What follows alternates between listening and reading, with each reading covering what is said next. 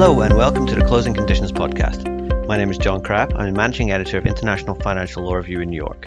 My guest for this episode of the podcast is Samson Lo, head of Asian M&A at the Swiss bank UBS in Hong Kong. I first met Samson on a trip to Hong Kong in 2019 during the height of the protests, and can safely say that few people understand the corporate space in Hong Kong, China, and further into APAC better than Samson. As a regular guest on the media circuit, Samson regularly appears on mainstream television and is also a regular contributor to IFLR. So given that Hong Kong and China are in particularly interesting situations right now, with strict COVID conditions and an ever-changing political atmosphere, there's certainly a lot to discuss. Hi Samson, it's great to talk to you again and thank you so much for joining me today. Good to talk to you again too, John. Timing for this discussion is very interesting. With me in New York and you in Hong Kong, it's going to be kind of fascinating to examine the interaction between China, Hong Kong, and the rest of the world. Yeah. I think we should start with a discussion on the 2022 M&A markets. So what would you say are some of the challenges that you're facing as a bank in Hong Kong doing business right now, domestically and on a global level? Sure. Look, it's an interesting time to be talking about this because when we walked into 2022, and you do remember we're coming from an extremely strong 2021. It's an all-time high for M&A activities globally, not just in Asia, not just in APAC, but globally. So walking into 2022, in fact, on the New Year's Day, right, I was expecting it to be a even more robust year in 2022 because the pipeline that we were sitting in 2021 couldn't be better. Now, however, I wouldn't say that the pipeline has reduced in any shape or form. However, what we would not likely see this year is the return of cross-border deals, right? Because as we are still in an era where the cross-border travel, cross-border restriction is still everywhere. So it's actually very hard for us market participants to be back on full steam ahead on high-profile cross-border deals. So what that means is that what we are seeing in 2021 is going to be a repeat for 2022. I think the trends will still follow, right? It will still be quite a large number of tech privates in certain markets, in Hong Kong markets, in US markets for the ADRs, but that's also partially because of the some of the regulatory changes for some of the Chinese companies listed in the US, whether it's SEC review or whether it's Chinese regulatory reviews on some of these companies in certain sectors. And at the same time, because of some of the I would say some of the geopolitical reasons, so there will be more and more Chinese companies trying to seek at least a dual listing in Hong Kong or China, or at a very minimum, delist from the US first. So some of the themes that we're seeing in 2021 will repeat itself. And at the same time, the SPAC will continue to be a big overriding theme this year. In fact, at the beginning of this year, we actually saw a number of these SPAC being announced or rumor in the market, prominently rumor in the market with Asian sponsors. I would say Asian SPACs listed in the US. But now, as you know, there are also additional avenues for listing now in Singapore and also in Hong Kong. And the Hong Kong market is actually getting quite up to speed on it. So we are going to see the return of these SPAC targets, particularly Chinese targets, because they're more suitable for Hong Kong listed SPACs, and maybe Singapore listed SPACs too. So I think the SPAC theme, but you will see like several batches. The first batch is you're going to see the US, it's a lot of the SPACs that were being targeted by the US listed SPACs as they come to the 24-month expiration towards the end of this year. They will get increasingly aggressive in terms of trying to consummate a merger. So you're going to see a lot of these SPAC activities probably throughout the year, and it will be even more frequent and more rampant in the second half of the year. And that I expect would drive a lot of the M&A volume this year. And then we will start seeing some of the de-SPAC targets of Chinese targets being merged with Hong Kong SPACs once they are priced, because now there are, I think, about six of them being filed, but not priced yet. Once they are priced, once we see some aftermarket performance, you're also going to see the Hong Kong de-SPAC and also the Singapore de-SPACs too. And at the same time, there will continue to be some divestment of global assets or say a particular segment of a global asset coming to market, I think we have, I think you are familiar with it now. There are quite a number of them coming to the market, and some of them actually are financial sponsors owned too, particularly in the region, in Asia Pacific region. There are a number of Asian Pacific or Chinese sponsors divesting some of the assets that they acquired a couple of years ago, or targeting a pretty high valuation. But possibly, they could possibly get it done in this market too. So I think we'll continue to see quite a lot of sponsor activities, particularly on the divestment side. And how does that differ from the challenges you face operating in mainland China? What are the challenges and opportunities you're looking at when it comes to China and cross-border businesses? Yeah. Look, I would say that actually not that much different, because for the longest time, the traveling out of Hong Kong or flights getting into Hong Kong has been a challenge. But it's just that in recent weeks, right, it has become increasingly difficult, right, and there are no flights coming into Hong Kong.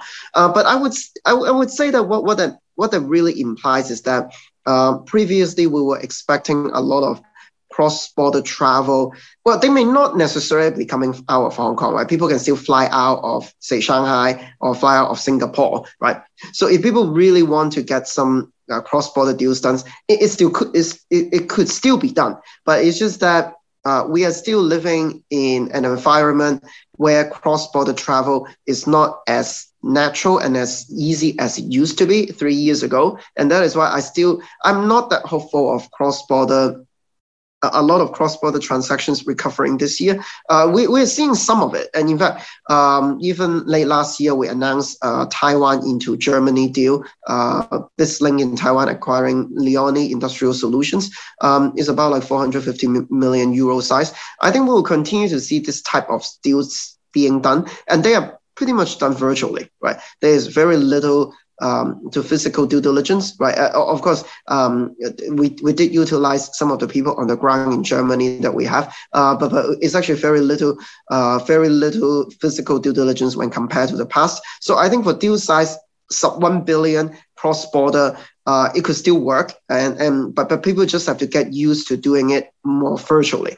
And I would still say that, maybe once now that the last year, I think Japan, well, they have their fair share of cases, of COVID cases, and then there was also the Tokyo Olympics too, right? But now that is behind us, and I think as we get more clarity with the virus situation, maybe in the second half of the year, I would expect Japan back on the cross-border deals again, and likewise for some other countries and some other regions too. And in fact, even despite all the challenges, right? Thailand last year, as you guys have seen, they bought Selfridges, right? A Thai company bought Selfridges. So a lot of the Southeast Asian companies, they were still able to take on sizable cross-border deals. But as far as China, I think it will be primarily targeted towards Europe. That's just how it is, because it's the geopolitical reason. So taking on something in the US is still challenging. But I would still say that the pace of cross-border will probably be slower than what we wish it would be. During the heaviest lockdowns in the pandemic, there were large amounts of deals that were done totally virtually. How come this process isn't being used now, given the ongoing situation in Hong Kong? Yeah, there's still a certain element of human touch to it. We always have this conversation. Even like technically, you could do site visit or even factory visit using drones, right? But there would always be some corners you cannot see, right? There would always be, you will always be thinking, are they hiding some dead body somewhere in the stockroom, right? So you would always want to be able to get a real physical touch to it. And also, especially sometimes when you're negotiating with very sensitive and touchy issues, people always think that being able to read that person's expression and being able to have some body language is helpful to the negotiation. So that is why you are still not, even though, but I have to say, a lot of market participants, a lot of corporate clients, they are actually getting used to doing primarily virtual due diligence. But there will be this last stretch, maybe the final negotiation or the final site visit or even the handshake, right? They would rather do it in person.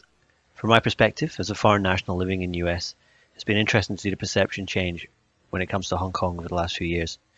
I visited a few years ago and the island was full of expats and foreigners. From what I read, this number is falling dramatically, and one thing that has really ramped up in that time is the use and the rules surrounding CFIUS, or the Committee on Foreign Investment in the United States.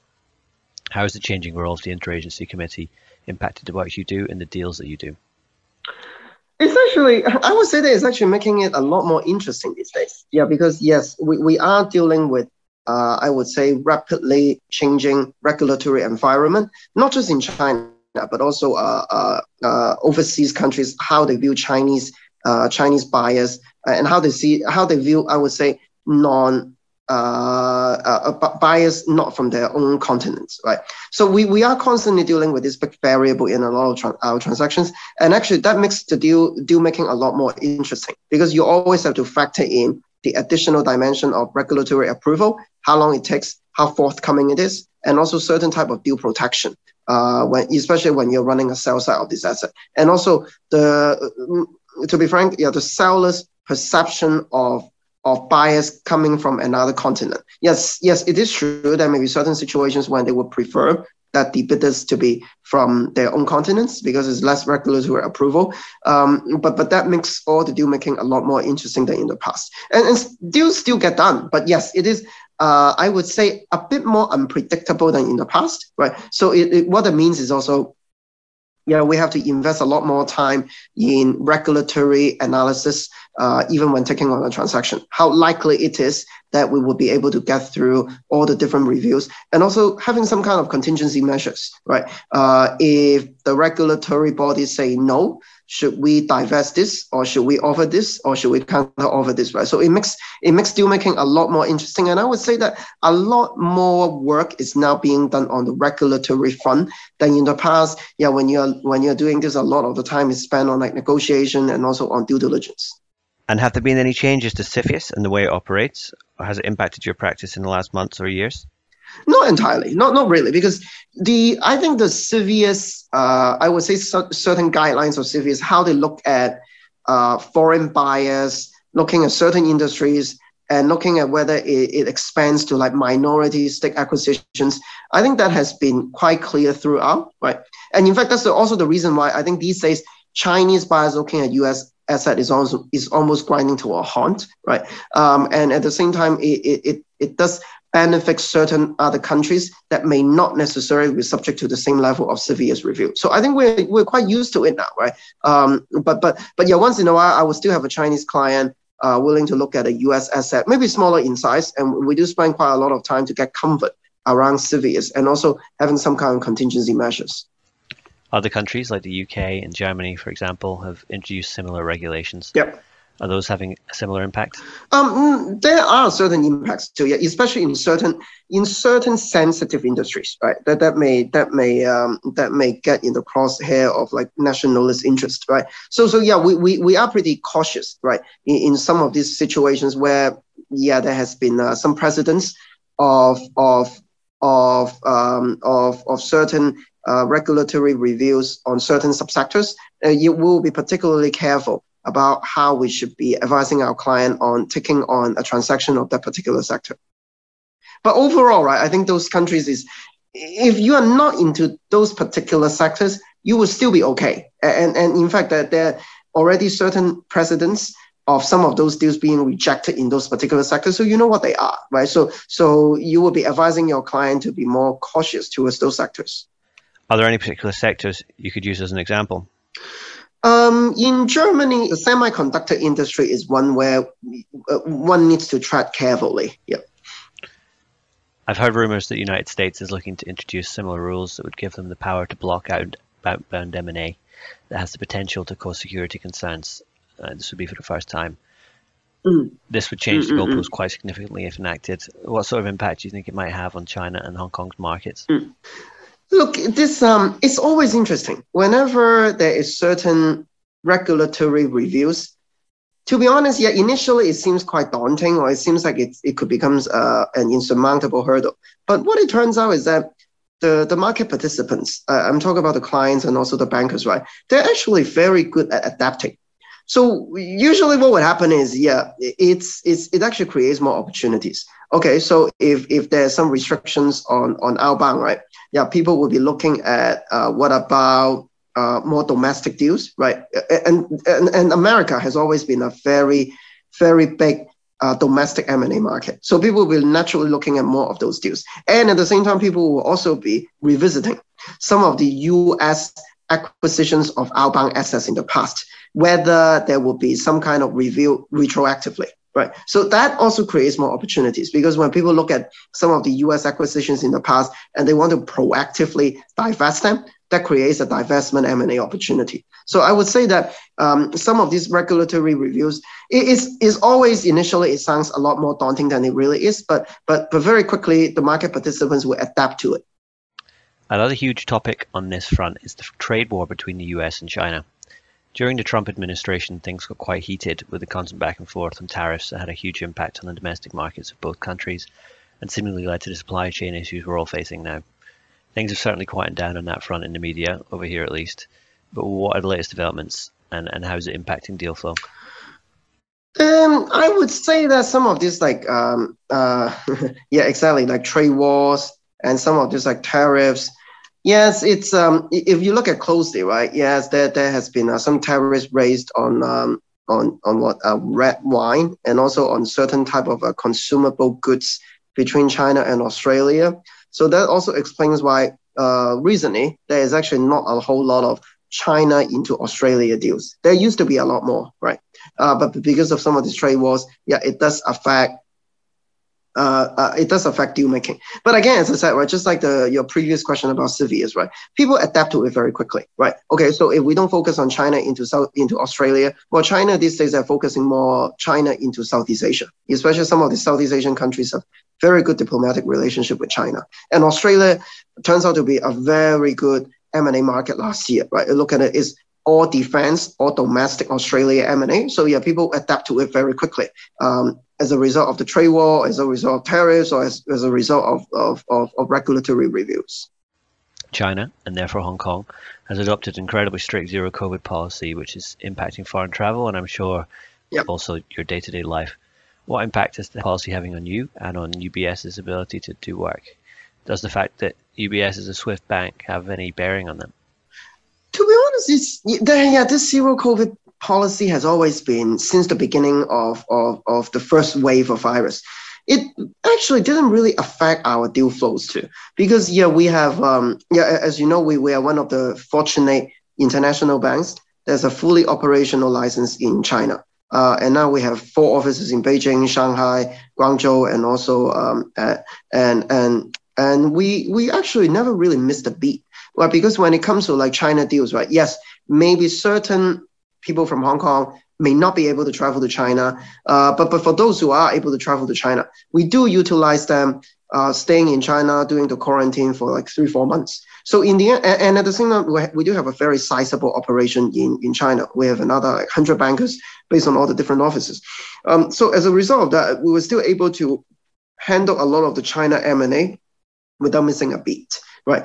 And technically, flying out of Hong Kong to other countries is not an issue. It's just that there may not be a flight back to Hong Kong. Right. But again, if you really have to do this, right, there are also ways to get around it. Right. People will fly to some other countries, stay there for like 2-3 weeks, go through the quarantine, and then from those other countries, get back to China, and then from China back to Hong Kong. Right. It's a long-winded way, but there are ways to do it. But as far as our deal flow, it hasn't really affected our deal flow, even between China and Hong Kong. We have enough people in China that can continue to carry on a lot of the M&A activities. And that is why we clients continue to come to us when it comes to China M&A, even though, yes, Hong Kong is a very important operation. It hasn't really affected our deal flow. There's been a lot of changes in the last 2 years to the way that Hong Kong's relationship with China is structured. How has that been to deal with, and has it led to any changes in the way you work?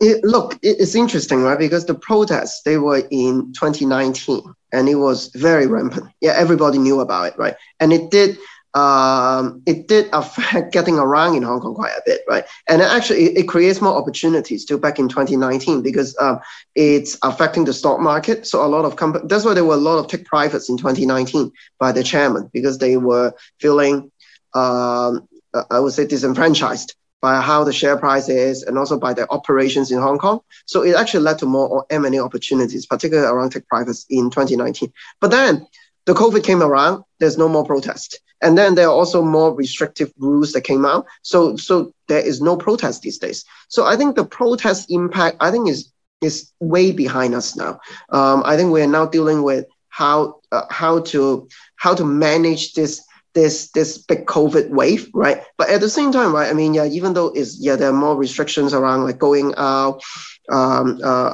meeting, gathering, and all that, but people are still focused on deals, and again, more virtually too. Exactly, the point is more virtually. Just pausing there. That's all of the questions I have prepared. But if there's anything more you'd like to discuss, then now would be a good time for that.